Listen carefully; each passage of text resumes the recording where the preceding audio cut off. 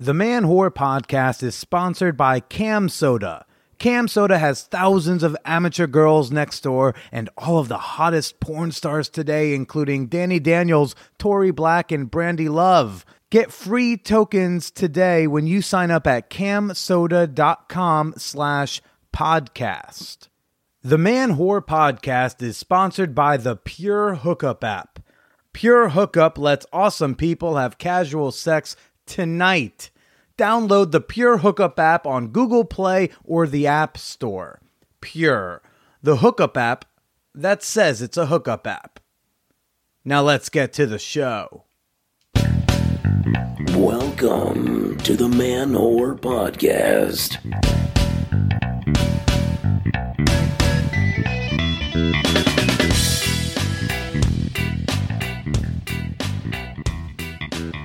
Shout out to all the historical hoes, obedient servants, and undercover jerkers. This is Billy Procida, and you are listening to the Man Whore Podcast. Hello, what's going on? Welcome to the show. If you're unfamiliar with my podcast, this is a show where I typically talk to women I've hooked up with about sex, dating, and why we didn't work out.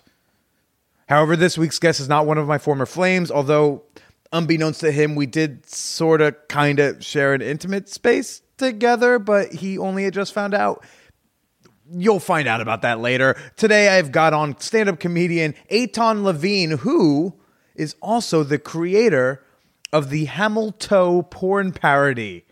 Yes, the Hamilton porn parody we've all been waiting for. That just came out back in December, and it was his idea. That's his baby. He wrote the damn thing.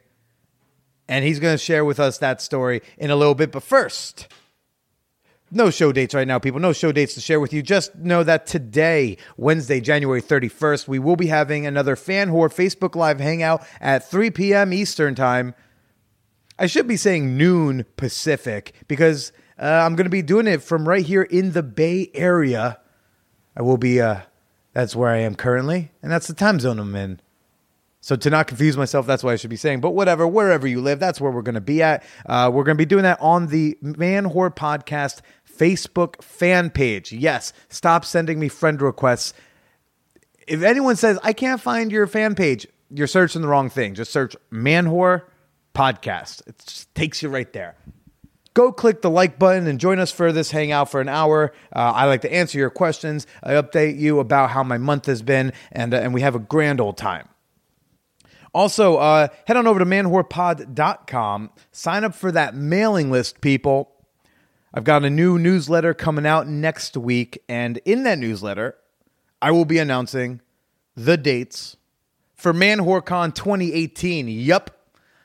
People on my mailing list will be the first ones to find out when they should be heading on over to New York City to hang out with me and your fellow fan whores for a whole weekend of sensual, sexy, and fun activities. Man Whore Con. Sign up for the mailing list. Do it. All right. It has been a week. I am in San Francisco right now after spending a long 5 days in Las Vegas for the AVN Awards and the Adult Entertainment Expo. And it was just, wow, just such a blast. So much fucking fun. I've only been to Vegas twice. The last time I was in Vegas, of course, was 3 years ago when I did Team BJ2. You know, when I made my first and last porn appearance. Have not been back to Vegas since then, and it was just crazy. There were titties everywhere. It was fun. I had a blast in Vegas. I had a blast staying with the people I stayed with. We had this like big ass, huge, swanky hotel suite that I was splitting with 3 other people. Shout out to Lindsay and crew. Hey, girl.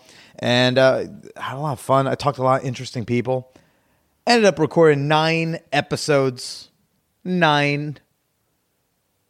That's a lot of Man Whore podcasts in just a few days. I got to tell you, you're in for one hell of a treat. It was so cool talking to all these porn performers because, you know, they're doing dozens and dozens of media appearances and interviews and video content stuff throughout the entire weekend. So a lot of them are kind of like worn out and they're all kind of just prepped to be asked the same dumb question over and over and over again. What's your favorite position? What's your ideal cock size? How do your parents feel about you doing porn? Blah, blah, blah, blah, blah, blah, blah. And I had fun not talking about that.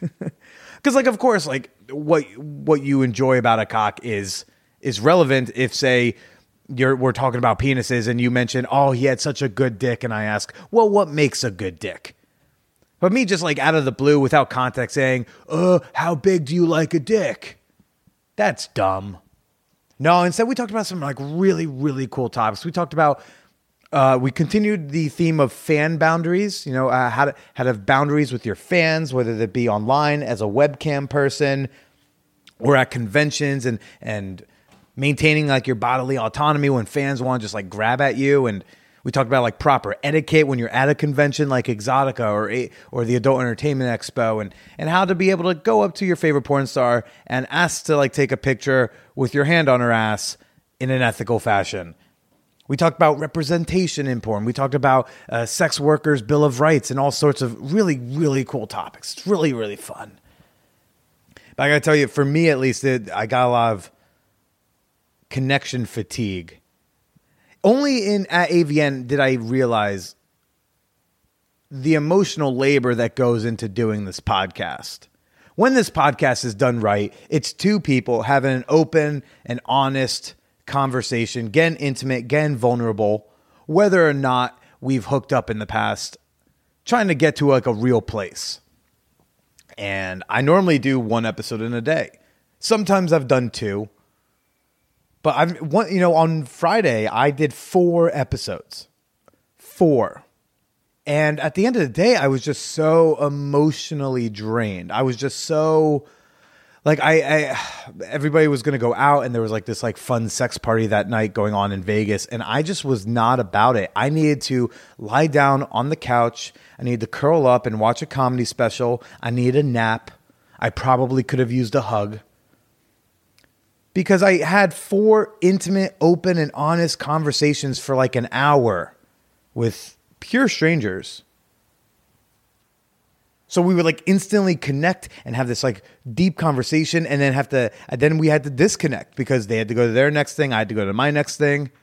And then I had to go and do it right again. So I was like, connect, disconnect, connect, disconnect. It was like going on 4 really, really good first dates that only lasted an hour, and you knew that there was not going to be a second date. I've had to learn a really hard lesson over the 4 years doing this podcast. These conversations, where the best ones involve someone crying, and where the best ones, when we turn off the mics, go like, hey, can we have a hug? Even those, I have to remember, we are not besties. When we walk out the door, they go back to their life. I go back to my life. We don't end up becoming brunch buddies at the end of it. And I've had to learn that lesson the hard way, to be honest with you, because maybe it's just the type of love language that I speak. But when I connect with someone, I start to have this false feeling like, oh, like we're friends now. It's kind of similar to like when you see a sex worker, right? You just had this intimate experience. You just probably had sex or did some sort of fun kink scene, whatever it was. But you paid that person to have that experience with you. You also paid that person to go home after and not come back unless you hire them again. When you get a girlfriend experience, she is not your girlfriend when the time is done. You go your separate ways after. And so can be with, in my opinion, what is really good podcasting. Earlier in my career, I definitely struggled with the boundaries with past guests because I did think that, oh, like we are now friends. And maybe a couple people have been turned off by that, and those connections are no more. Because, and that's just how we learn. So I had to go into this weekend and remind myself, Billy, you that was just a conversation. It was a really good conversation, but no, do not text them to ask if they want to go have dinner now. Not in a romantic or sexual way. Again, this is just like, there's just a platonic intimacy of sharing about an HIV scare you had with a total stranger. A story that maybe you've never told anyone before. And then sometimes the people do want to like have that friendly connection afterwards. And so there is this weird cat and mouse game where both sides kind of have to figure out, like, is it appropriate for me to reach out to someone who is just a professional media interview? Is it, acceptable for me to reach out and say, like, hey, like, that was a really cool conversation. Would you want to like have a drink? Do you want to hang out and have lunch? We're having a party at my place. Do you want to come by? You were really cool. So there was definitely an emotional fatigue by the end of this whole trip. So I hope y'all can appreciate fucking how hard that is for me.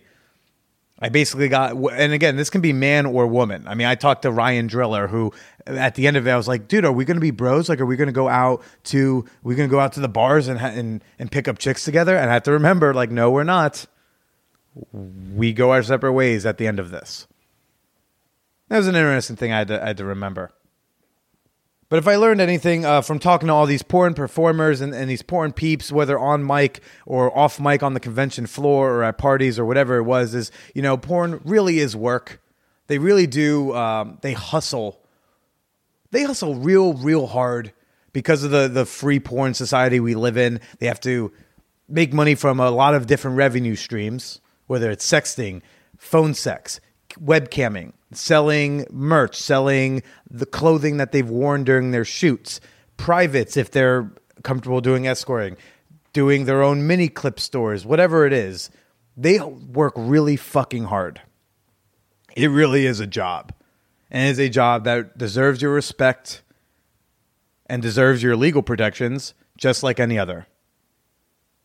And I hope that by the end of these episodes, you will see porn folks as people too. Yeah. So this week's guest, Eitan Levine, came up with the idea for the Hamilton porn parody. Now that is a porn that you can go see on Pornhub for free. And you can watch it for free, guilt-free, because Wood Rocket, the production company, put it up there in its entirety for free for the purpose of you watching it. But you should be paying for your porn. Hashtag pay for your porn. Or you know what? As a common theme seems to be, hashtag pay for some of your porn. Put something out there into the universe. So that's why, and I tried to start this a few months ago and had a bit of a false start. So we're starting it over again. For this year of 2018, every month, Billy is going to pay for some porn, and I'm going to tell you about it. I'm going to encourage and hope that a lot of you will do the same. All you got to do is put in $20 to $50 a month. If you can put in $100 to $200 in a year towards porn, the porn industry, that makes a huge fucking difference. Whether that is a Brazzers membership, whether that is buying $100 worth of tokens on a webcamming site, whether that is buying just like an Amazon gift card for like some favorite performers of yours, whatever it is, put some money back into the industry so they can continue to make the excellent product that they do. Because you know what? If no one pays for anything, eventually the people who do it well are either going to stop or they're not going to be able to do it as well as you would like them to.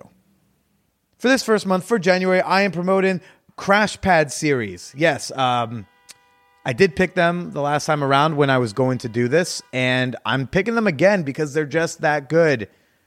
Crash Pad series is a wonderful Bay Area-based queer, kinky porn site.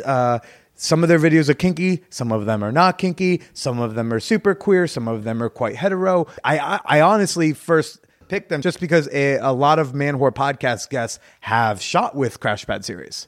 I think something like 9 of my guests have shot with Crash Pad series. So I was like, well, that seems like a good place to start. Then I started watching their videos. I was like, oh my, this is really hot.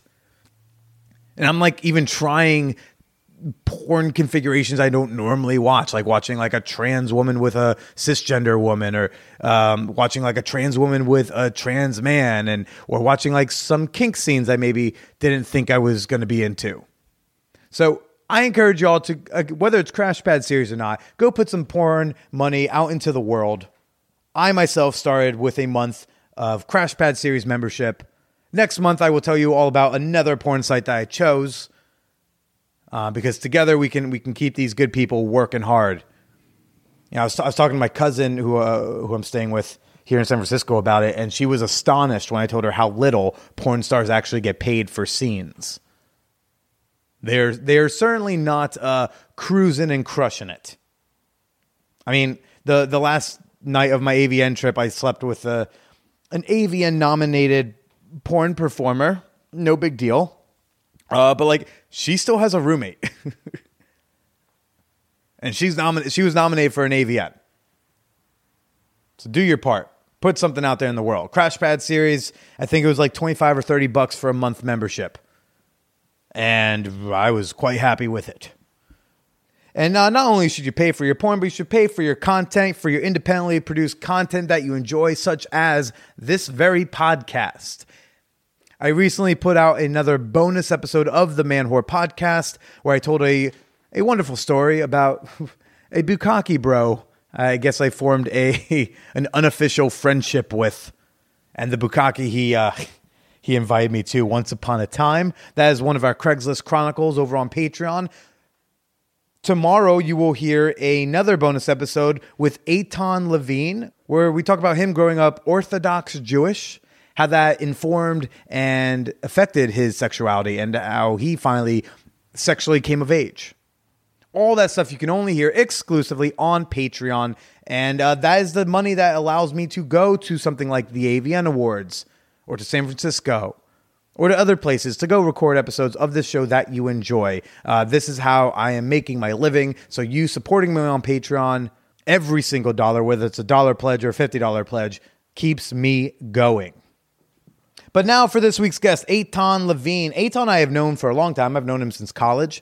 He was up at Yeshiva University. I was down at NYU.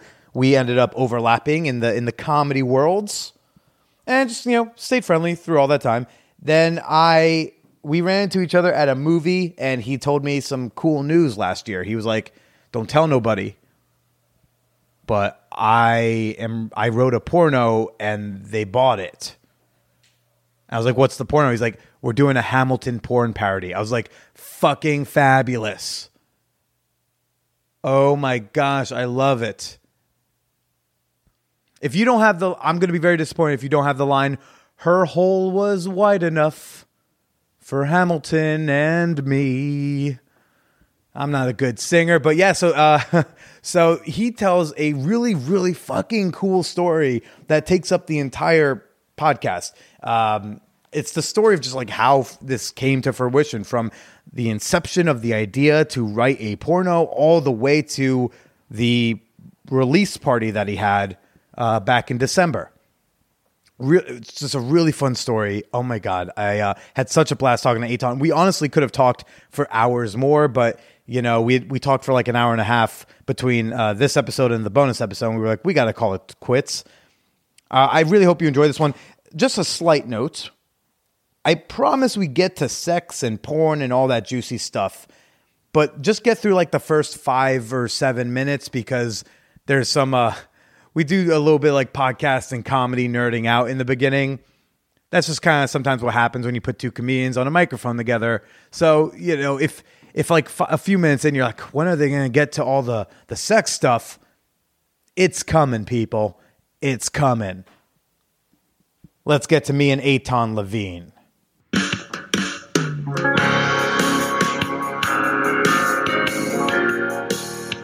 1769. Porn Valley. Oh, fuck. Are you Aaron Boner, the porner? You know me from? Debbie does Plymouth Rock. You're the porn star, Boner. I'm Alexander Hamilton. I'm a big fan, Boner. Of me? Yes, of you and your big land, Boner. Yeah, man. It's not going to be a thing where it's like, oh, I'm going to go spend an hour with another comic who has 12 people that are going to hear this. I always get, because podcasts are one of those things where like people put like so much stake into. I think in like the difference between like the top podcasts and like the next level podcasts like and numbers are like crazy. The top 1% of podcasts hold all of the listeners. Right. You know what I mean? So it's always interesting seeing like people like put emphasis on podcasts that like 10 people listen to at the end of the day. And this is the number that always blew me away. This is very interesting stuff for people listening to a sex podcast. I really want to talk. Numbers. This episode is all the analytics of podcasts, no actual sex. You know what the median average for a podcast is for a podcast episode is? What? The median average number is 200 or 150 now. Interesting. So if you get more than 150 downloads per episode, you're better than half of every podcast that's out there. That is absolute insanity. People are wasting their time. We're all just wasting our time here. Yeah, all of us, except for us, right here, right now, because this is we're the only podcast worth listening to. Abso-fucking-lutely, There's your soundbite. because that's my soundbite. That's going on the website in the referral section. But this is the one you got to hear because we're right now with comedian Eitan Levine, who wrote a porno. I wrote a porno. Do you want me to say it or do you want to? You say it. I think it sounds better out of your mouth. I am the writer of Hamilton, an American musical porno. It is, as far as we know, it's the first porno that's completely wrapped. It is, of course, a parody on Hamilton by Lin-Manuel Miranda. I've been calling myself Skin-Manuel Miranda as a joke because I love puns and I... Well, I feel like when you write a porn parody, it becomes very pun heavy. Oh yeah, right. Like it's very tongue in cheek. You can't do a Simpsons porn parody and take yourself seriously. No, we actually when we had started to make the porn, which I guess we'll get into like the full story a little bit, but like he said that Hamilton was the best name for a porn he had ever heard. When the guy that runs the company that ended up shooting it, so there was definitely a little, like at least at the end of the day, there was so much pride in just knowing that. Yeah, the guy in the porn, was like, "Wow, that's the best name." Yeah, it's. Did you have any other comics be like, "Hey, can I submit a packet for your porn?" After the thing is, after the porn happened, am I holding this thing too far? You're fine. Yeah. Okay. Yeah. After the porn happened, I like. Every other day, literally, since then, like to this day, I still get people who are like, "Hey, if I want to get into writing porn, like, where can I go?" And I'm like, I do have a screenplay in here for you. That's easy. I show up to all these meetings, and they're like, "By the way, we're pitching you." No. So like every day, and people are like, "Can I get into porn?" And I'm like, "No, there's no market for porn writers, like just the writers. Like it's all the production and stuff like that. Like there was a special situation around myself doing it." But yeah, you can't just get into porn writing. I got paid $300 for one script. Yeah, it's not the typical comedian success path. No. People were like, Eitan found a new path to success in comedy. Yeah, I've been struggling for 8 years. I finally got my Just for Porn audition. And, For porn. That's a very inside joke. Very inside. Anyone get that one? Yeah.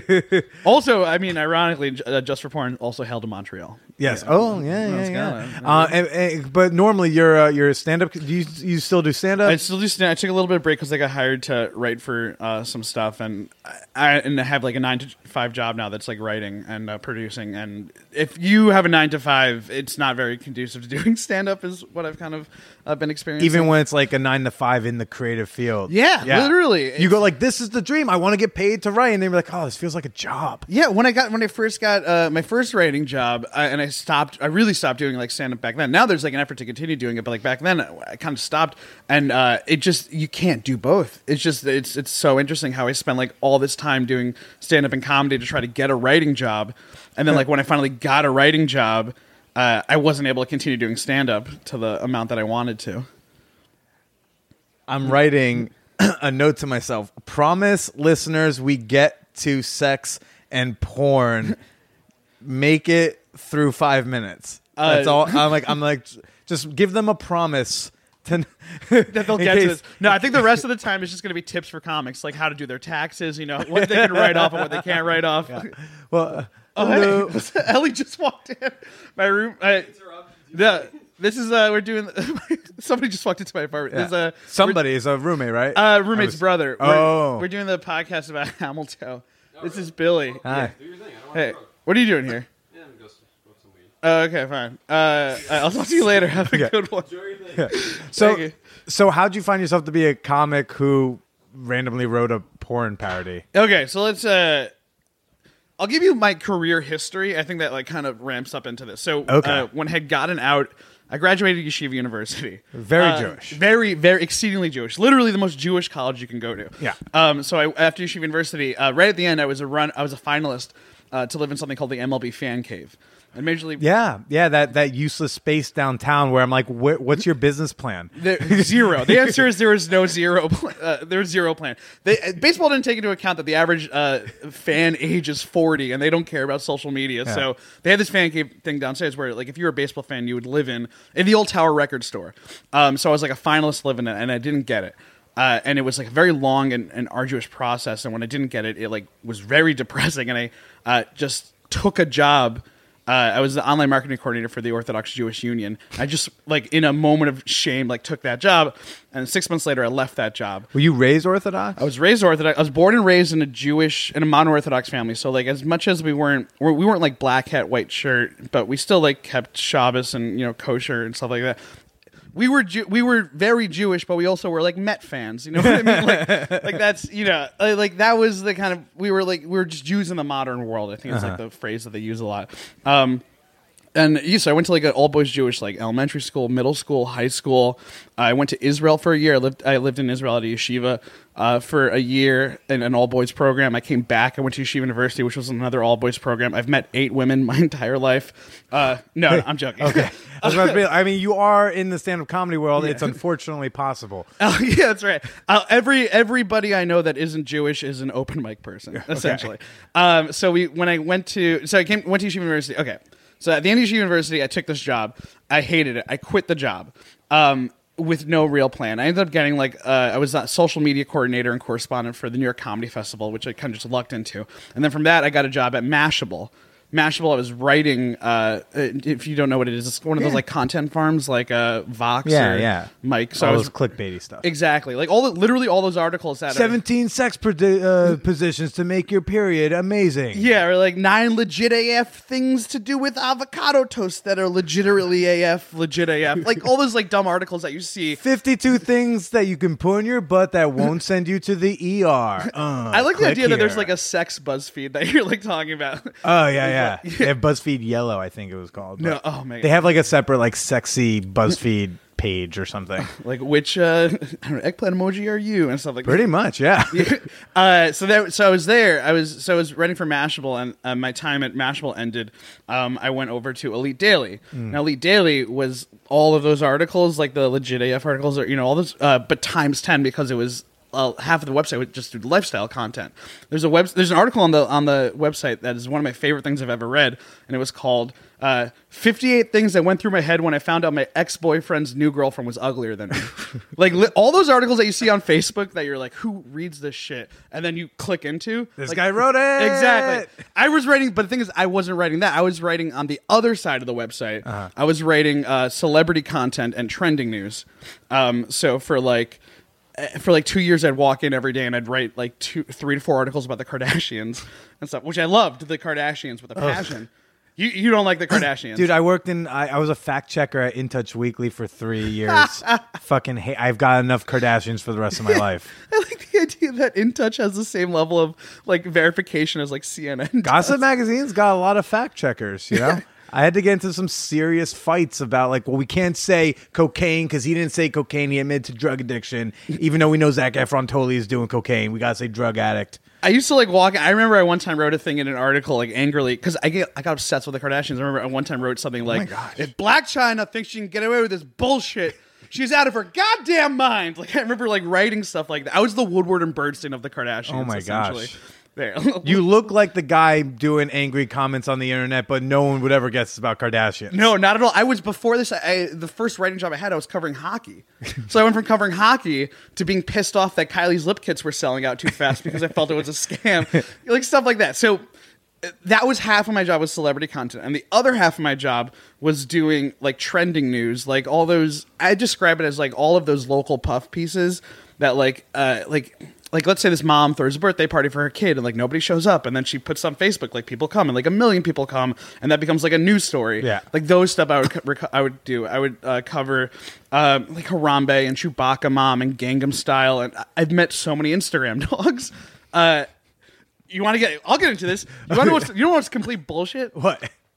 if you have, and we all know this is true, what I'm about to Dogs, say. period? Yes, let's wipe them all out. No. Get enough with the dogs.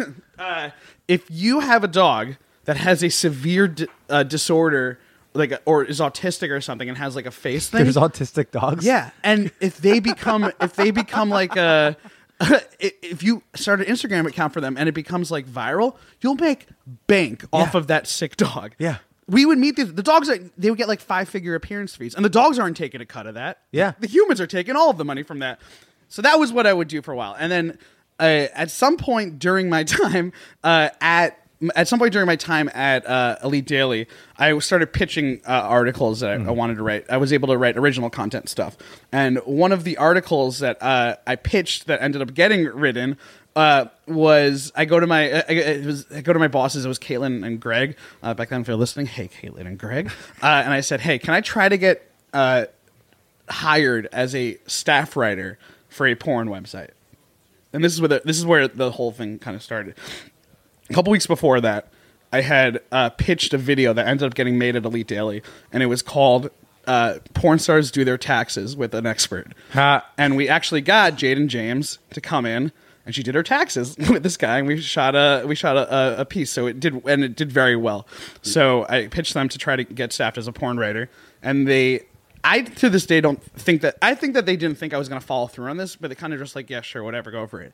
And I followed through, and so when I was hired at Elite Daily, I was the first trending news writer that was hired. And what that meant was that I became the point of contact for a lot of these PR companies. When you get hired to write for like content producing websites, what happens is that PR companies just sort of fucking flood your inbox. I'm sure you get the same thing. When I was writing at Laughspin, flood your inbox with shit you don't care about. No, I'd say I would get on average probably towards my end there, I'd probably get 50 emails a day from I believe people. I would open maybe 40. I would open maybe 5 of them, and there was always the promise of free stuff. That was the only. That was the way to get me to open the email was me seeing it and being like, oh, I wonder if I can get it free because of this. So I became a point of contact for all these PR companies, and one of the porn websites all have a PR company because as much as there's porn on there, like if you remember, like Pornhub had like a scholarship fund for like college and then people. there's a publicist who goes and pimps those stories out. Exactly. Yeah. So and there's like not just we actually had one of like the top porn publicists on this show, Lainey Spicer, who like everyone I've met in the porn industry, everyone knows and loves this woman. And she's been in the porn industry like a little over 20 years. As a publicist. It's porn adjacent. Yes. Exactly. But like specifically porn publicist. Just pushing out the porn. Yeah. But like that's this guy who we worked with was, his name was Brian Gross, I think was his name. Yeah. I'm talking to him now because he set me up at AVN. No way. There we go. Yeah. So Brian Gross was Still in the biz, Brian Gross. Still got it. So Brian Gross. So I speak to Brian Gross had reached out to me for whatever the articles they were trying to pitch originally. So from that, I emailed him and I go, listen, I got this like crazy idea for a story. Is there any chance you can get me in touch with? I know that they had repped Wood Rocket, and I actually had covered a trailer that Wood Rocket had made like before. It might have been the SpongeBob one, or it might have been the Pokemon one. SpongeBob was SpongeNob Squareballs. Yeah. Pokemon was Strokemon. Yeah. So we had covered the trailer. It's a parody production company. Yeah. Which is actually there's a legal difference that I learned when we had done this. All of these porn parodies, they can't be like the story from the thing that they're parodying and then sex. It needs to be commentary or like a clear joke on the thing that they're parodying. For instance, when we did Hamilton, it couldn't be like Hamilton and a sex scene. It needed to be completely its own thing. It has to be clearly a joke. It has to be. Yeah, I mean that was what the People versus Larry Flint was all about. Exactly. Right. Yeah. That was all about. I mean, as comedians, we all we talk Carlin, we talk Lenny Bruce. I don't think enough of us recognize how much Larry Flint did for comedy because he was the ones who really gave. He went to Supreme Court and got us the right to do parody of public officials because we can just ridicule people in the public eye. Porn and comedy have always been weirdly linked. I recently watched the National Lampoon documentary that's on Showtime, which you should watch. It's incredible. But one of the parts of it was about how like National Lampoon early on, the way that they were able to get their name out there was that they were putting cartoons into Playboy. So all of one of that, all of a lot of the writers from Second City, like Harold Ramis, was writing for Playboy and stuff like that. They've always been so intertwined. They just have always been intertwined. I think they're probably because they're both like subcultures, or they're both like anti-establishment things. You know, comedy still is anti-establishment. It's still fighting against like, you know, whoever the man is. And porn early on was that also. Porn wasn't just porn, but it was kind of like it was a rights thing. People were trying to express themselves in a way that they were annoyed that the government was stopping them from doing. So anyway, so porn and comedy has always been linked. So Brian Gross. Okay, so I speak to Brian Gross. Brian Gross hooks me up with. I speak to this guy named Leroy Myers. Leroy owns this company called Wood Rocket, who I said before. You know, they make porn parody stuff. All right. So do you want to stop for like a second? Can we see if the table over there maybe for sure. doesn't? All right, so I think we've gotten the voices out of my head. It's a good sign. Have you atoned for your sins yet? I feel like this is. Well, so you're saying that like so legally, the porn parodies have to be so unbelievable. Basically, the idea is that they have to. A reasonable person shouldn't be able to believe that this is actually a Simpsons episode. No one should turn on Hamilton and then like 20 minutes and be like, this has nothing to do with the Fed. Yeah, like, you know what I mean. Like it's you got to watch it and know that it is something completely different from the original. From the original. So we speak to. Okay, so I end up. So he hooks me up with Leroy Myers. Leroy Myers owns Wood Rocket, the company that makes all of those parody porns. And we had they made Ass Venture Time. They made Fap to the Future. Such classics. You know, the Criterion collection of stuff to masturbate to. What was the other? There's so many. Dr. Horror. Game of Bones. Anyway, so we fantastic. Literally, yes. Also, I like to think that all of those puns are against the establishment. Also, yeah. So I call him, and I go, hey, my name's Eitan Levine. I'm a writer for Elite Daily. I'd love to talk about doing this article on you guys, where I would get staffed as a porn writer to write a porn for you guys. And he goes, absolutely not. And I go, oh, okay. And he goes, listen, like we want, if you do this, you know, we of course, like theoretically, this would be fine, but if you do it, we don't want you on set. Like we don't want you on set while we're filming. It's just not. We don't want reporters there, which I get, I respect. Obviously, like shooting porn's got to be like there's a certain amount of weirdness, I guess, there. So having reporters there, I understand that completely. And I go, okay, well, what if I don't want to be at the shoot itself, which from day one, I didn't want to be there while they were shooting it. Which maybe that has to do with my more conservative upbringing, or maybe I don't know. Just it felt like a weird thing to be there doing. So I said, if I don't show up to the shoot itself, can we? Can I write it anyways? And he goes, okay, yeah. Why don't you do me a favor and come up with a bunch of ideas for stories and stuff, and then we'll call me in like a week, and we'll pitch me stuff. I don't know if we're going to accept any of your pitches because we already have a slate of stuff we're looking to produce, but pitch, and we'll go from there. So I spent the week. I came up with a couple of ideas. I call him the next week, and the first thing I pitch him is Hamilton, and immediately he goes, yes. Great. Incredible. I love it. The name's perfect.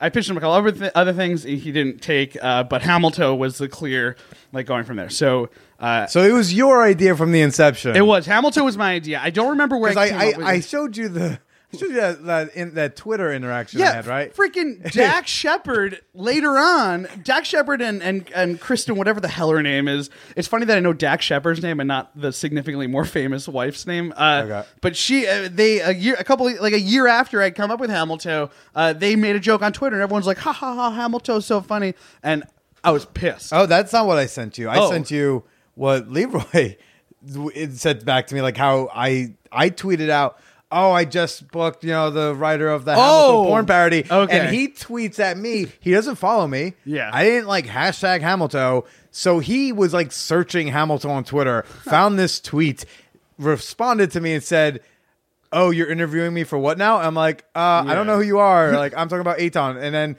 he said something. He initially says, oh, yeah, he helped write it. Yeah. I sent that screenshot to you. He deletes it. I will, And then did a new tweet, was like, oh, yeah, Eitan's great. No, let me just say, I don't know what Leroy is great. He's a great guy. In the end, we'll get, as the story progresses, I wrote some of it. I did not, I wrote the least amount of it at the end of the day. He wrote it. He basically wrote the entire thing minus whatever. And this other person, I don't remember the person's name, but there was 3 names on the script. So he basically wrote it. I came up with the idea and some of the story stuff. or? Yeah, some of the story, I'd say like maybe 10% of it. In the end of the day, it's fraud. No. I'm like the movie about the smiling girl face, essentially. No, I'm very open about it. Yeah, I came up with I think the original idea was mine. Some of the, I'd say the title was mine. A bunch of the story itself was mine. And then the dialogue, I'd say about 10% of it is stuff. I was watching it. You really should have had a created by or based off the concept of essentially credit. Literally, yeah. A bunch of the names of the characters are mine. And stuff like that. I'm very open about this. And who were the character names? Let's just get those out of the way. I mean, obviously Alexander Hamilton, the star, played by Tommy Pistol, right? Tommy Pistol, he's a big deal. He's nominated for an AVN. When we had started this process, he was the only name that I knew. Immediately, Leroy's like, we got to get him. There's an obvious problem with porn stars rapping and doing another thing, while they're doing it. So, so Tommy Pistol's great in it, and he's actually very good in it. Also, he's very fun. Yeah. So he does that. Then you got Queen Horge, who's played by Missy Martinez, which was it's been a little bit funny because she's retweeted me my I don't tweet about porn that often, but she's retweeted my non-porn jokes, which has always been very validating, knowing that a bunch of porn stars are thinking that me and a bunch of porn stars have the same sense of humor, which is nice. I don't remember the other lady's name, but the Skylar Fisters, or the Fister sisters, and of course they're stepsisters, obviously from different misters. You memorize more than which really bugged me, because if your stepsister's fine, but if they're from different misters, I know you're trying to rhyme it, but then you shouldn't have the same last name. What was there, an adoption involved in this? If you have the same mom, you're supposed to have different last names. And that was the one plot point that really got to me. Maybe that's where their parents bonded. They're like, we have the same last name. Yeah. Interesting. And then they had sex because of it. And then Aaron Burr was instead. It's why I've had sex with Adam Levine. It's the exact same thing. Aaron Boner. I will say Boner is my favorite name in the thing because the rest of them are puns, because we had Queen Horge and I don't remember if George Washington's made it in, but George Washington's was an original character. So it was just funny because they all had kind of clever names. Hamilton was kind of clever, Washington was kind of clever, and then just Aaron Boner. That was it. So Aaron Boner's in it, and I think that was everybody it was a small cast, very small cast. It was kind of like the Waiting for Godot Waiting for Godot porn. It's one scene, but what I loved about it is it's 5 minutes before you see fucking anything. It's 8 minutes until sex happens, and then there's sex, and then there's about 5 minutes of wrap up at the end. Anyway, so I pitch him the story idea. It gets accepted.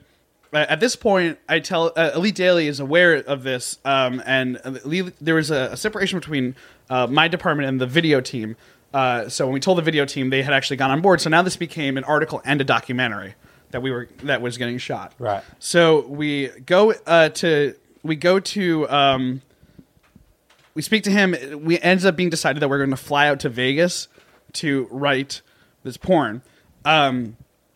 So this also is an interesting point in this thing, because I now have to decide if I want my name to be associated with this. Right. Like I said before, I was born and raised in a pretty religious community, and obviously my parents were not a fan of this. So the documentary, the first scene in the documentary is, I had to call my mom and tell her, and I go, I'm going to Vegas to write this porno, and she goes, "No, you're not," and I'm like, yeah, I have to go. She's like, "You're absolutely not going. If you go and write this porn, your sisters will never get married. You will never get married. I would rather you join ISIS than do this to our family." My mom has that prepared. I would rather you join ISIS. Put that on a poster. Oh man, if that sentence has followed me for a year and a half. So that scene where we're filming this call, I'm sitting on a couch in in one of the conference rooms. Behind that is the producer, the camera guy, and then my 3 editors who are there, and everyone is dying of laughter when they hear my mom go, "I would rather you join ISIS and do this to us." And I am on the verge of tears. Oh no! Because it's so funny, but it's so like awful what I feel like I'm doing. So this is the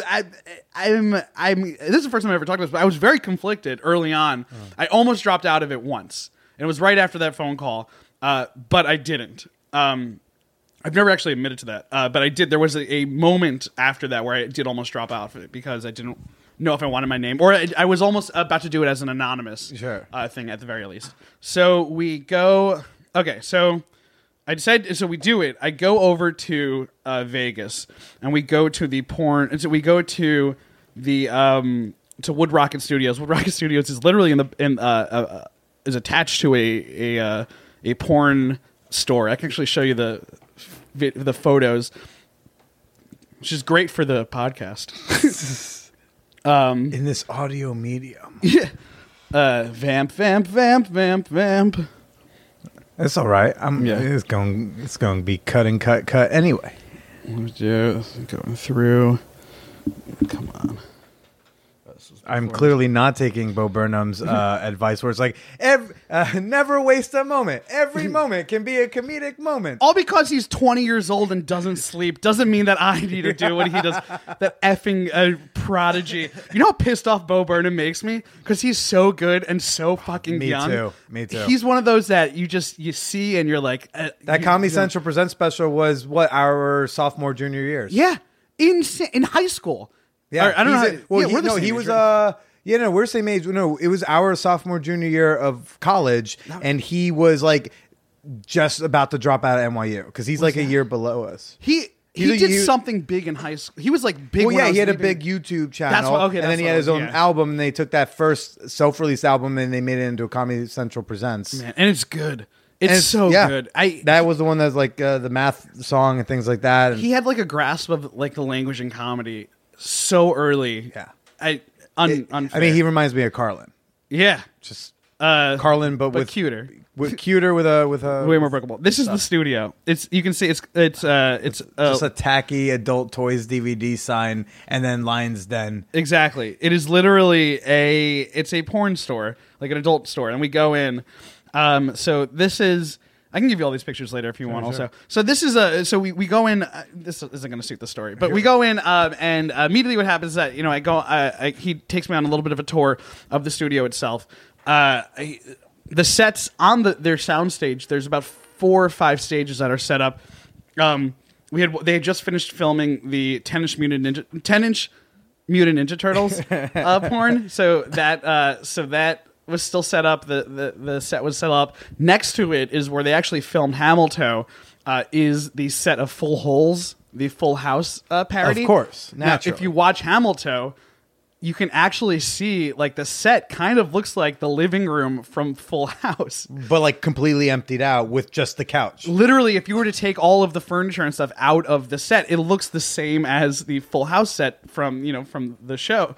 So there's that. Next to that was the Game of Thrones, the Game of Bones thrown was right there. Some of the SpongeBob set was still up. Some of the Ass Adventure Time I think was still up.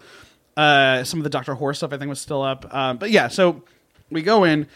I get to try on the SpongeBob SquarePants, SpongeBob SquareBall suit. And you're like, you don't have to pay me anymore. Like, I'm good now. I'm literally very happy. And there's a moment where I'm putting it on, and I'm like, man, someone fucked with this. This is kind of interesting. And it's funny also because there's like a hole by where the penis is supposed to go out, and I just remember thinking like, oh man, I don't know if I'd be able to do that. Like, it's just it was weird. Anyway, so we write it. So we write it like a script. It was interesting to write a porn because I thought that we'd kind of just start writing, but what really happened is that we first had to figure out story and plot and characters, and where we wanted the story to go and what the story was going to be about. So there was actual like thought and some of the charts that I have pictures on look like the same charts I have from like when I write pilots and stuff like that. Yeah. Like it's the same thing. And you have less time to do it in the sense of, it's got to be similar to like with an action movie, because in action there's all that action stuff where there's no actual like plot development and dialogue. So you actually have less dialogue and like plot development time. Exactly. Die Hard without the action scenes is 20 minutes of conflict resolution. Yeah, it's just a guy like in a fight with his wife. Yeah, literally. It's just a beautiful story. It's literally like the Family Man, essentially. Right. Yeah. So what type of ideas are you throwing out? Like, what were some ideas that got thrown out and you didn't even make? Oh man, What's your favorite thing that didn't make it into the script? Favorite thing that didn't make it into the script is just a line that I had where at the end of it, Hamilton dies at the end of it. Spoiler alert. And at the end of it, I wanted to have during the wrap up when everyone's saying like all the things that he's accomplished. I don't know if you've ever seen the musical. Yeah. Oh yeah, you saw it. So at the end of it, they're kind of just saying like, they're having that moment like we died for him, we fought for him, whatever. So at the end we have our own version of that. And originally I did have a line that was in it that just went, Hamilton wrote the other 69, and I thought that was a funny one that did not exactly face palm. It's just such an obscure reference within the thing. The story ended up being I don't remember the plot that got thrown out or whatever, because we really just I don't think I thought about that stuff before, because I didn't think that it would be anything more than that. Like you said, like I got the pun, I'm done. We're good, right? Let's shoot it. I don't need any. You've got what you need from me. It was the musical or the porn is 30 minutes. I think a little bit under 20 of it is sex. So like you said, like all of that plot had to be pushed in before and after. So what we end up coming up with is the story of this is the original plot. It is not like the plot that ended up getting put into Hamilton. So the plot goes like this: there's a guy named Hamilton. He's living in like the beach, like down in the Bahamas, and he's shooting Girls Gone Wild style porn. The original opening lines to the musical were, what does it take to make a well-endowed man shooting flashes of gashes in the Caribbean, drunk colonial spring breakers on an anti-candy can, but just like Tom Hanks, he wanted to be a big man to do legit porn, but the islands are holding him back. Girls' tight shorts, something gacked was a phrase. But basically, he's in the Bahamas shooting porn, and he wants to go up to America to become a big porn star. But King Horge has British porn rules, and the British porn rules state that you can only have very boring sex on camera. So he wants to go up there and be a revolutionary and changes it. One of the things that eventually did get cut from it was that we had a montage of it was the Battle of Porktown. And it was going to be a fight. It was British porn versus like American porn, and it was just it was porn puns versus porn puns about Debbie does Plymouth cock.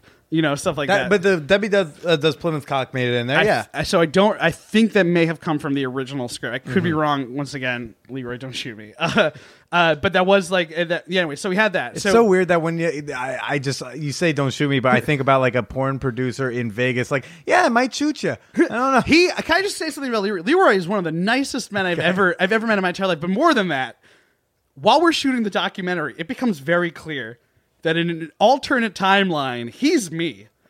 He literally is just like a funny, kind of chunky guy like I am, who was working in TV, didn't like it, so he wanted to create stuff and he wanted to make it faster, and he didn't want like red tape, so he opened up his own studio and he puts out stuff, which I think is...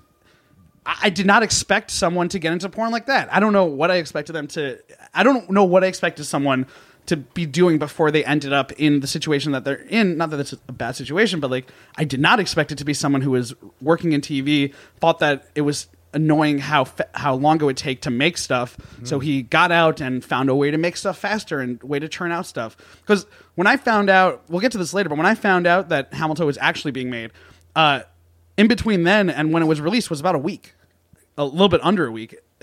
If that, I found out the release day. Well, you thought it was like a year or so ago. You thought it was going to happen, and then there's all this gap time. Yeah. So what happens? So we shoot the porn. Hamilton gets so let me back up. So we finish the script. The end of the story is that Hamilton comes to America, starts doing porn. He decides, I'm going to do one thing that British porn rules don't allow. I'm going to do anal sex. Now, at this point, also something interesting I learned. The script that we wrote literally was like, I think 5 or 10 pages of rap. And then it stops. It goes parentheses BGA, which means boy, girl, anal. Okay. And then it finishes the script. So I thought that was interesting. Like, that's how they kind of market, where there was like dialogue, BGA, dialogue. Right. So they film the sex. What happens is that they're at like the AVNs back, the Confederate constitutional AVNs or whatever we said. Hamilton, and then Aaron Boner gets up there and goes, "Oh, Hamilton did this illegal porn." So he ends up showing the anal sex porn, and everyone's like, "Oh, you guys have to duel now because whatever," which ends up just being who would masturbate and like last the longest, I think, was like the thing we ended up on. And then Hamilton dies of exhaustion. And I remember that you ever seen Bloody Bloody Andrew Jackson the musical? No. There's a line in it where they talk about how his mom dies of a broken heart, and the dialogue is like, and his mom died of a broken heart.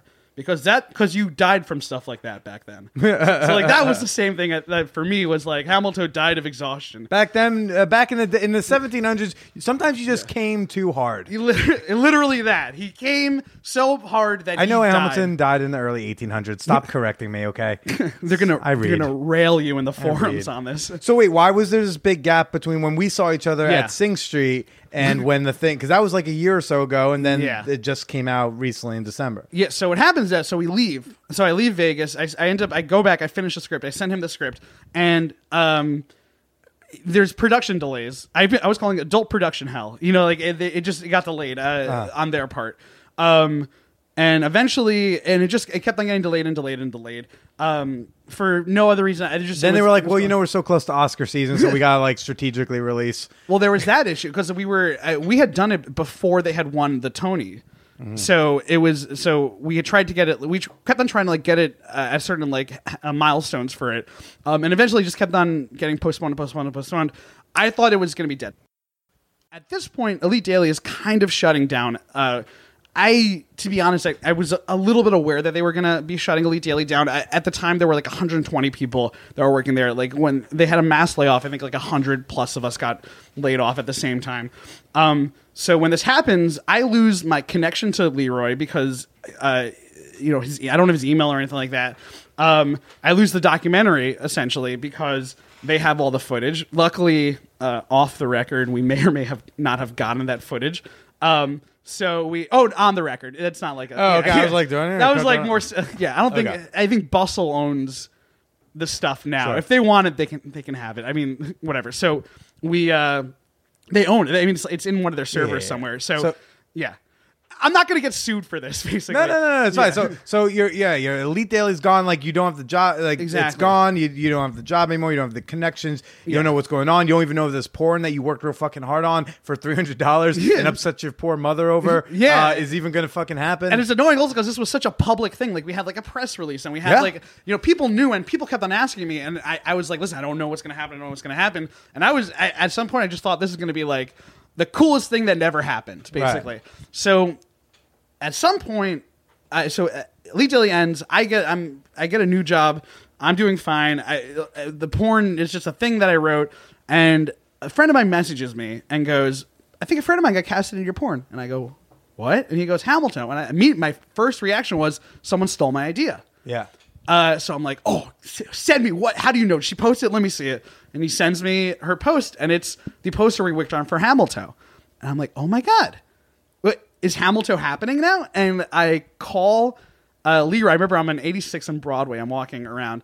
I call Leroy and I go, "Hey, you, what's happening with Hamilton?" And he goes, "Oh, we've been emailing you.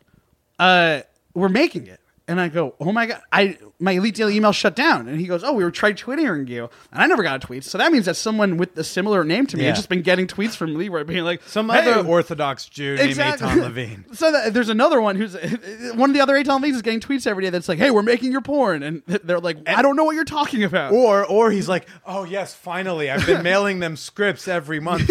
Or he's like, "Finally, they're making an Eitan Levine parody porn." Yes. A porn about my life. About my sad sad life, and then sobs. So I call him, and he's like, more than I'm on set right now. And I go, oh my God, you're literally on set. And he's like, yeah. And I go, what, when's it coming out? He goes, in a week. And I go, oh my God. So I find out that the porn is getting made. Right. And then it comes out and we have this like big party. We had a release event at Videology in Brooklyn. And that was kind of the story. Which you had Jamie Loftus performed on, who she recorded the day of your release party. Oh, she's on the she's so she was last month's comedian. She's got the funniest Instagram. Sorry, the funniest like Facebook and Instagram I've ever seen in my entire life. I never met her. I never seen her perform. I literally just knew she was in town because she had posted about she's performing her thing at the Pit. So I go, is there any chance you want to perform this? And she goes, yes. And she came. It was incredible. We had from that day. We also had the person that plays Queen Horge happens to live in Brooklyn. Her name is she's Melissa Martinez. You said no. She played the Pfister sister. Her name is Clara Biznaz, but she has like an official name. She's in something called Handjob Academy, which is like a rap. She doesn't do porn. She is porn adjacent. Okay, it's this term that I've been finding and having to use. So she came to be part of the Q&A. Also, David DeKeglia, who makes all the music for these porns. He did the Strokey theme song and the SpongeBob Squareballs theme song. And then song. you and a bunch of hipsters in Brooklyn literally watched a porno together. Exactly. And it was so funny because there were people there from like who I knew from Jewish How long high was school. The line at the bathroom being like, okay, I need to get in right now. I gotta go. Well, okay, so I did this very smart. I watched it the night before we had gotten a cut of it. Sure. I don't know if you ever been to the Museum of Sex? Okay. Museum of Sex, if you go with people, is fun for 10 minutes and weird for an hour. You know what I mean? So this was a similar thing. I got the porn, and about 3 minutes into the sex part, I'm like, wow, we can't just show the sex. So what I did was that when we showed it on the screen, we had the first like 8 minutes go, and then as the sex is happening, right when it's when the guy's penis is about to get pulled off, I put myself into the video, just like a video from home where I'm like, oh man, this is hot stuff. Well, for now, I'm gonna do you all a favor, and we're gonna mute the porn, and then like me and Taylor Ortega, who's a comedian, one of my good friends, who's so freaking funny. So she hosted like one of the Q&As with me.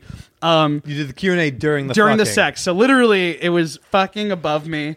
And then me and Taylor with microphones talking, trying to make it not awkward. The smartest thing I've ever done. That way no one's like jerking off during the movie. No, I assumed I was jerking everyone's minds off with my great answers. Yeah. Jerking off during the movie must be weird. We also had Skylar Fulton, who is one of the producers for the documentary, who was there. And it was a beautiful night. It was a weird, beautiful night where in a million years, I can't imagine a scenario that would have gotten me to that time and place in my life. Amazing. It was a highlight. Yeah. Well, in this story of this, the one minuscule appearance cameo even on the cutting room floor that I appear in is I went to go see Sing Street last year, which is a wonderful movie if you want to cry your eyes out and believe in love again. You should let them know though, no one fucks in it. No one fucks in it. It's all kids. It's all kids. So not acceptable. Except for the woman in it who you're like the whole time who's supposed to be like hitting on this teenager, and you're like, you're 30, right? Correct. And so I go to see Sing Street. And I get to what was then the Bowtie Cinema, which is that movie theater on 23rd is still my favorite movie theater in New York City, and I'm so bummed that Movie Pass doesn't cover it. I've complained. It's like Citropolis now it's a Cinepolis. Cinepolis, yeah. And then when it changed over, they don't carry it no more. But they have caramel popcorn. So it's a date theater. You know what I mean? Like AMC is like where you take your Gumar, but you take your Gumar wife like a fuck buddy. Yeah. Oh, it's like an Italian. In the mafia, you got your wife and you got your Gumar. It's like your concubine. Yeah. So you take your Gumar to AMC. You take your wife to Cinepolis. Cinepolis. So I go and it's like the afternoon, so it's completely empty at the time I walk in, and I jokingly take a picture of the empty theater and say, hey, Twitter, anyone want to have sex in a movie theater right now? I'm on 23rd Street, seeing Sing Street for the 3:30 showing. DM me, come through and DM me or whatever. Because I was like, hey, best case scenario, like just a random Twitter follower shows up and like wants to fool around. Like, has that happened before? I've hooked up with Twitter followers, but that like me saying who wants to fuck right now. No, I'm not that cool. Okay. Not nearly. You're not like a star. You're not like Josh Hutcherson. You know what I mean? No. If Josh Hutcherson posted like who wants to suck my dick right now, I'm on this corner, there'd be a line. Exactly. Yeah. I'm at the Best Buy on 14th and Broadway. Twitter Nation. Blow me in the parking lot. Yeah. So I tweet this picture just kind of hoping, and I'm still in this theater by myself, and then the lights come down, and I don't think I saw you come in with the lights on, because I don't think this would have happened this way, if not anyways. I came there to fuck you, by the way. Ah, shit, I missed my opportunity. I know. So I get a DM from this woman who is like a journalist, but like also a sex worker sometimes.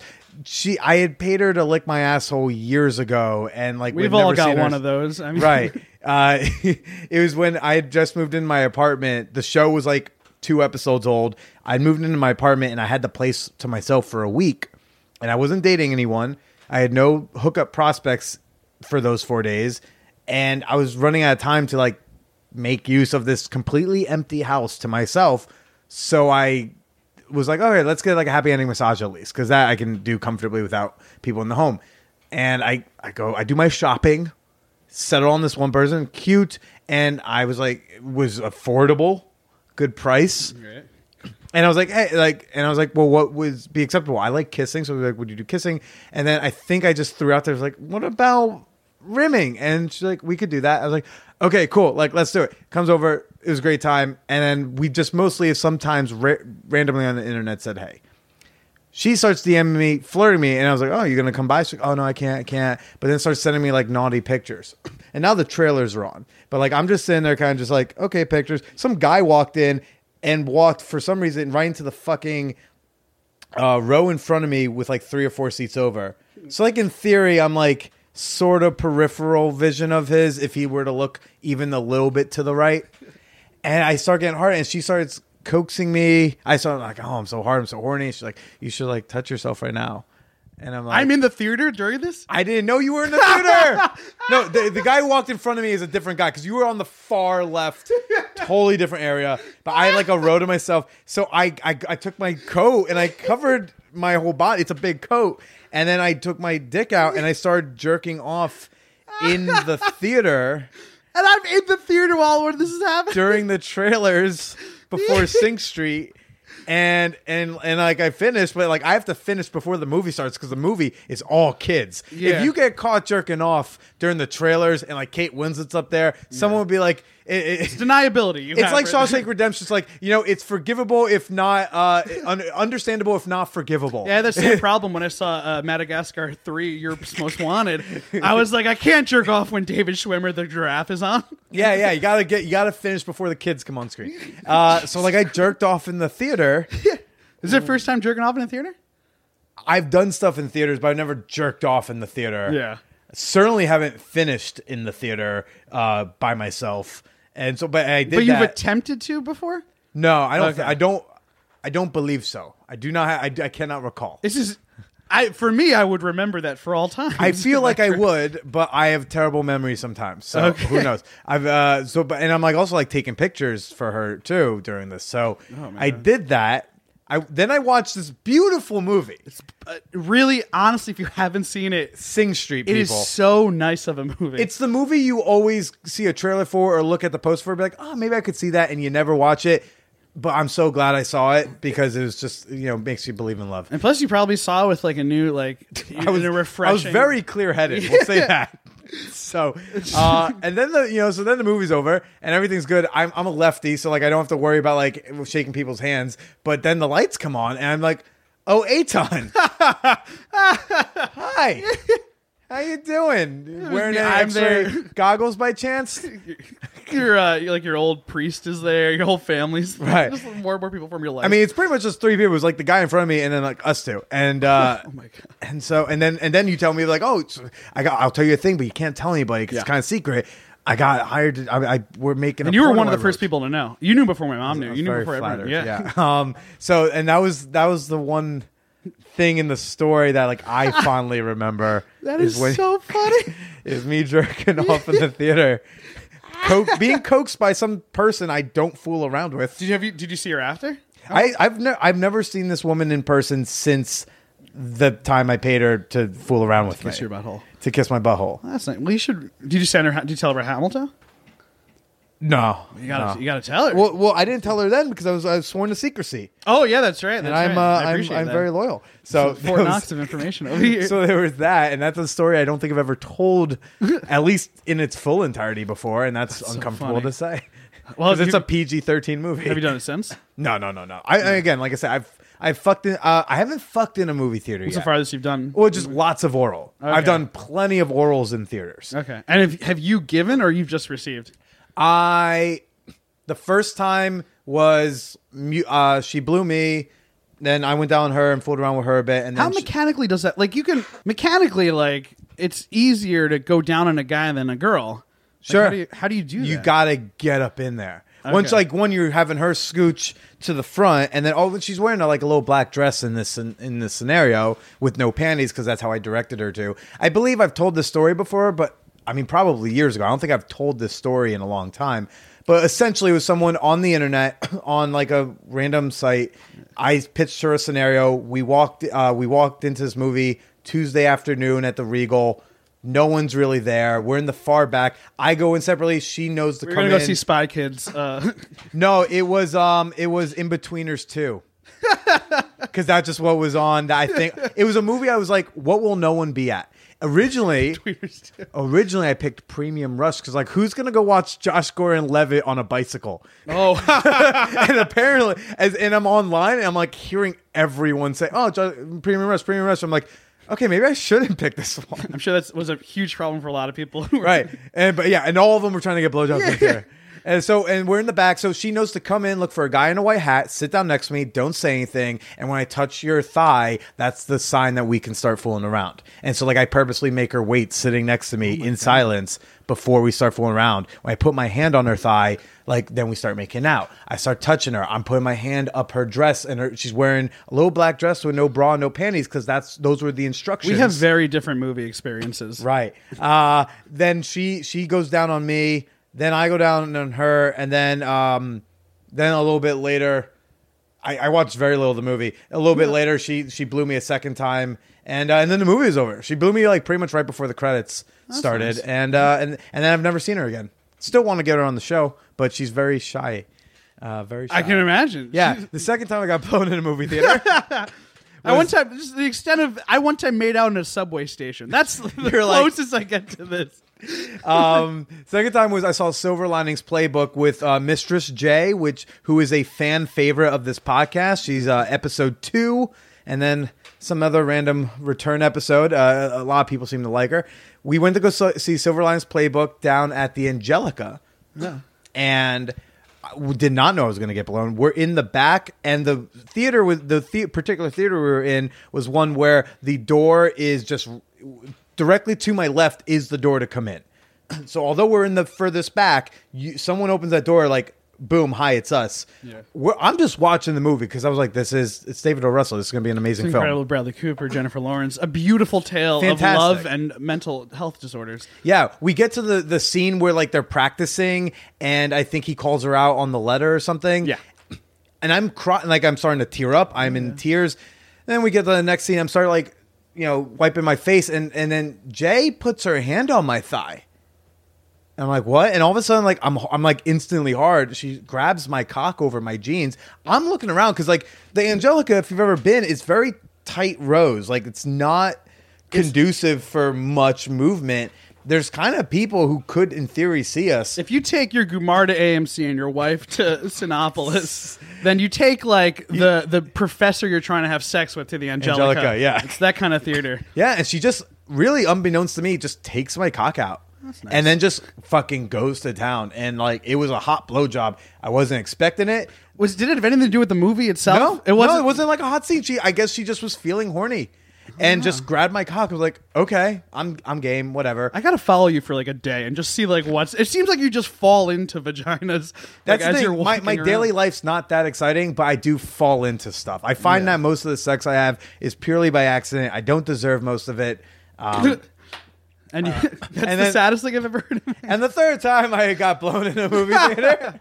It was the second time I saw Avengers Civil War. Oh, it was the third. Sorry, it was the third time I saw Avengers Civil War. I went with my ex-girlfriend, and I took her to see it because she hadn't seen it. And I was like, I could see that airport fight scene as many times as anybody wants. It's a great scene. Yeah. So we go do it, but like she blows me. It was in one of those theaters where it's just ample. I think it was Cinepolis again. It's just ample. Cinepolis is a brothel fronting as a movie theater. Right. Is what I'm starting to learn. It has just these huge leather seats, so we had all the room in the world in the second row. No one could fucking see us. So just there's a lot of just going down on each other. And if we had been fluid bonded at the time, probably would have fucked. The only reason we probably didn't fuck was because like we didn't want to go through the rigmarole. Okay, now we gotta get a condom and try to arrange ourselves and still have me be hard. I think if she could have just simply sat on me, I think we would have done that. So yeah, movies are fun. Yeah, I mean, they different than my experience. All of my experiences are I sneak food into it, and that's it. I essentially the dirtiest thing I ever did was sneaking 2 hot dogs from Five Guys into a movie theater, and then you know what I did? Yeah. I ate them with my urethra. You dirty boy. Put 'em right up my urethra. Yeah, this is dirty boy. The worst way. That's hilarious. So forwarding you this haven't to your had, mother. Oh no. Oh, absolutely. She's not getting wind of this podcast. Did you? Okay, wait. So have you ever? So you've never had sex in a theater yet? I've never had like penis in the vagina sex in a movie theater. So, but is that like on the bucket list? Is that course. a goal? Yeah. Where's the? Okay, this is such a cliche question. But like, where is? I feel like with everyone else, there's like a stupid answer. Where's the weirdest place that you've penised in a vagina? It's a tie for 2 right now. I had sex in an NYPD parking lot by accident. By accident? Yeah. With a cop? Nah.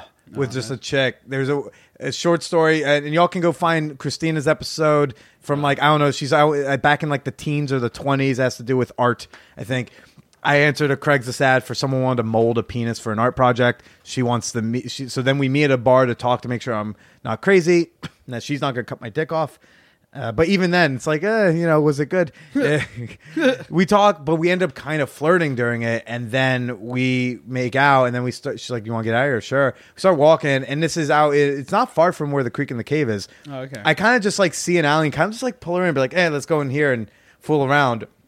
We make out. There's a dumpster. We kind of like hide behind it because you can't see us from there, and then we fuck behind this dumpster. But as I'm watching people walk by on the sidewalk as we're hidden, when we're finished, and it just looked like a generic parking lot. We were like, oh, parking lot. Finished, start walking out, and I started noticing as we walk out of it, I'm like, there's a lot of cop cars in here. a lot of cops cars. Then we walk out the alley, and I look up, and it's a across the street is the precinct. Did you feel like at all like fuck you, de Blasio? Like, I never understand why people hate de Blasio. One day someone will explain it to me. I'm too busy hating Trump to give a shit. Exactly. But there was no point of your like, okay. No, there was no sticking to the man. There was just like, oh my God, we got away with it. Yeah, Commissioner Kelly. This is on you, Commissioner Kelly. Yeah. Time for the fan whore appreciation moment. What is up? This is the part of the podcast where I like to give some shout outs to a few of my my official fan whores on Patreon. Big shout out to Mike H in SF. Nice to finally be sharing a zip code with you, buddy. Gunther, long live Chili. Whatever that means. You seem really passionate about it. Thanks for supporting the show. And a big shout out to David H. Thanks for the bed, buddy. Girlfriend and I, and others, have been thoroughly enjoying it. I can't wait to meet you and the wife at ManWhoreCon. And you too can join the club for as little as $1 per month. Every dollar you pledge goes towards supporting me and the Man Whore podcast and all the work that we're doing over here. Simply go to patreon.com/manwhorepodcast. That's Patreon, patreon.com/manwhorepodcast. But now let's wrap up with Eitan Levine. The second place was I took to go meet my mother. Wow, okay. I didn't tell her we were meeting my mother. I just said, meet me at the Port Authority. Don't ask questions. Okay. So I take her to the gate. I was just like, where are we going? I was like, I'm not telling you. Does this end with you fucking in Port Authority? Because no, I did not fuck in the Port Authority. That is disgusting. That's essentially a demilitarized zone. It's true. There are dudes with M16s just casually being there on watch. Like that's it's the worst part of New York. It's the worst part of New York. Yeah. So I tell her we go to the gate where the bus back to my hometown in Jersey is. And she's like, where are we going? I'm not telling you. She doesn't even know we're going to Jersey because it's not even a New Jersey Transit bus. It's a Rockland County bus. It's a Rockland Coaches bus. Right. So that could be going who knows where. Yeah. And we get on the bus, and she probably picked up an idea as we're on the thing. But I'm going to take her to my hometown and show her the hood. But as we're on the bus, like just we're being silly, we're making out, we're fooling around. How many people are on this bus? Well, as people, get off the bus, as we get stops along, it's probably like maybe 40 minutes into the thing. Like we're towards the back, sort of towards the back, not even the full back, but there's no one really behind us. We notice not, there's like maybe a half dozen people in front of us on a big coach bus. And I'm kind of fingering her. She's really wet. And at the time we're fluid bonded, meaning we're not using condoms. Yeah. So I took my cock out and she's stroking and she's sucking. And I'm like, here, get on. And I have her sit on my cock, and then I fuck her on this moving bus. There's a man two rows in front of us. Ironically, Sing Street is playing. Sing Street is playing on the coach bus. Yes. Bringing back memories. 2 seats in front of us, there is a man right there, right there. And we fuck, and then she's in a skirt, and I come inside her hard. We then go, and I walk her around like my hometown neighborhood. I show her like the grade school. You're still like inside. Oh no! Well, now once we get off the bus, no, I'm saying, but like your stuff is still up there. Yeah, so I'm walking around. I show her like, oh, this is the grade school I got bullied at. This is the pizza place. This is like my second home. This is Kennedy Field. This is where like I played football, where I was better than kids who still said I was bad at the thing while they were on the bench. Bullying is confusing. Yeah. Then I bring her to my house. I was like, this is the house I grew up in, and I still had a key. At the time, I was not talking to my family. I just started talking to my family again. I have not seen my mother in almost 2 years. Okay. So I was not talking to my family. So you're introducing my mom, girlfriend at the time to your mother who you hadn't seen in 2 years. Right. And she's got your semen inside of her at this point. Wow. And then I showed her the house, but I had texted my mom, like, could you be home? Like, look, I know we haven't talked yet and we'll do the thing, but like this is a woman I'm really madly in love with and I'd like you to meet her. She meets my ex and we have this moment. Then I start talking to my mom, and I start getting really emotional because I had a lot of resentment still built up. So I finally let this resentment out to my mother in like a sort of calmed way. And my mom's crying, I'm crying. My ex, she eventually stepped outside. I was like, hey, just give me a few. And so she steps outside. My mom have our first of many talks and do that. We do the hug. I do the goodbye, and then we go. And then we're on the bus, and then tells me, hey, I just realized, like, I think I met your mom with, like, your dry semen, like, running down my leg. Whoa. And then we had a good laugh. Oh, that's nice. What a beautiful story. What a weirdly beautiful story. Yep. So those are the two places, the two weirdest places I've had sex publicly would be those. A slew of other public sex. Public sex is super fun.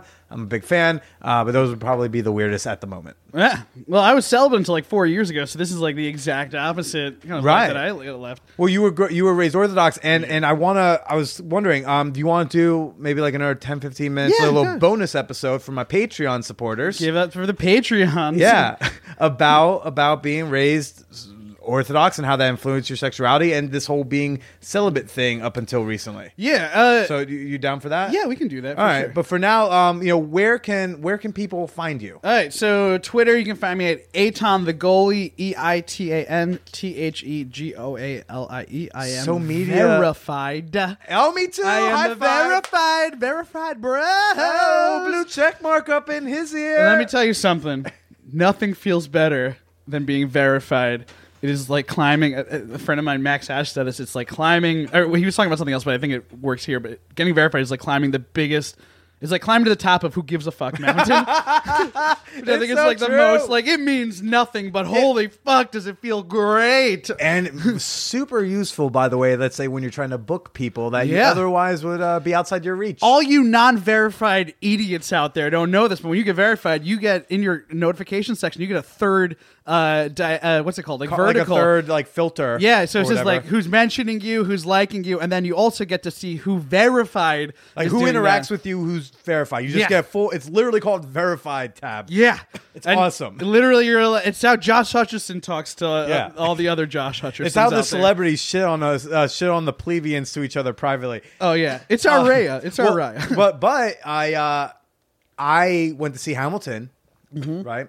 And I've been verified, Which a is couple great. years. I will say, okay, let me give you like the small wrap up of this. Is Sure. that Lin-Manuel Miranda knows about Hamilton? In fact, Hamilton. Sorry, when we had done it when it first came, when we had the press release. So the press release came out. A friend of mine who was friends with someone that was making the Hamilton documentary. So there were two Hamilton documentaries happening at the time, Hamilton and Hamilton. And she goes, Lin-Manuel Miranda knows about this. And not only do you know about it, he's a huge fan. He's so big of a fan that the quote was, he's probably going to hold a viewing party when it comes out, which I thought was beautiful. And we have since tried multiple times to get in touch with him. It has not worked. I've met cast members from Hamilton since then. They have not been helpful. And there was, so there's that. Well, we almost got a cast member on this show. Whoa. The night I saw it, I went and I went to New York Comedy Club to go do late night. And as I did, I started following some of the cast members, including Hamilton, Javier Munoz. Oh, okay, yeah, the guy that he took over for Lynn, who is no longer now Hamilton. He's now stepped down, right? He's going on to bigger and greater things. Yeah. But I followed him. He followed me back. I then tweeted a screenshot of him following me to be like, "Hey, everybody, you think he's a big Man or podcast fan? Ha ha ha." He's like, "Is that a?" But I wonder if he would do the. I think he'd make a great guest. And 1,000%. He tweets back, "Is that an invitation?" What? I said, I have the honor to be your obedient servant, B.Pro. My DMs are open. He slid in my DMs. Hamilton slid in my DMs. We started talking. He was like, "Yeah, no, I'm into it. Let's do it." We get a date down. He had to cancel last minute because he booked. I think he had booked like a Samantha Bee thing, so he did that.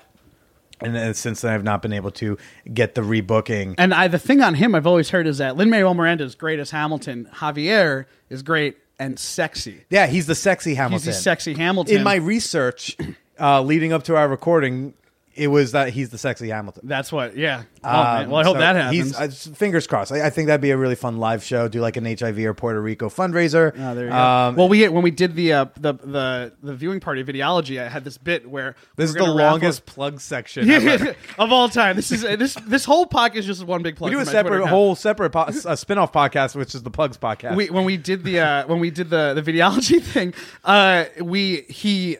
sorry, not anybody. So we had a bunch of T-shirts that I had from Morocco that we ended up auctioning off, and we raised $177.69 for Puerto Rico relief, which I thought was an interesting. I literally the thing I was like, listen, I'm going to go to Lin-Manuel Miranda's Twitter. I'm going to Lin-Manuel Miranda's Twitter. I'm going to go to Lin-Manuel's Facebook Twitter account and find the last charity he donated to that he plugged, and we're just going to donate all the money there. And we ended up donating some nice money to Puerto Rico, which was a fun cap to the story. Nice. I think.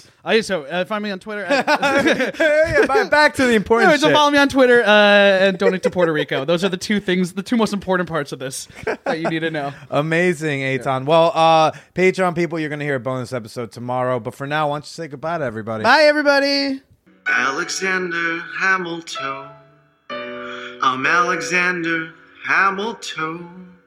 There's a million loads I haven't blown. My dick is great. My dick is great. That was one hell of a story.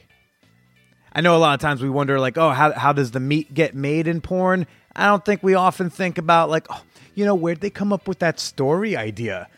That was a fantastic telling by Eitan. I'm so happy that I got to talk with him. I hope you go follow him on the places. And if you want to hear more of Eitan Levine, he's got a bonus episode coming out tomorrow exclusively to my $5 and up fan whores on Patreon.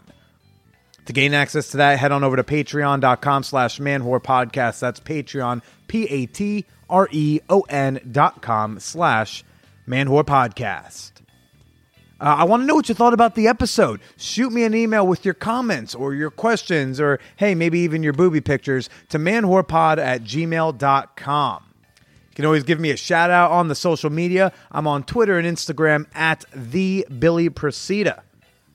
Some of you may wonder what I may be looking like. Well, gotta go on over there to find out. Of course, like the Man Whore Podcast Facebook fan page. Simply search Man Whore Podcast. I pop right up, and I hope you all enjoyed this week's show. This was episode 199. Holy fuck.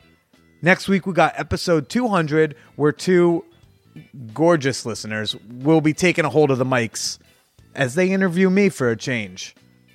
Looking forward to celebrating 200 delightful episodes with all of you next week. But until then, stay slutty.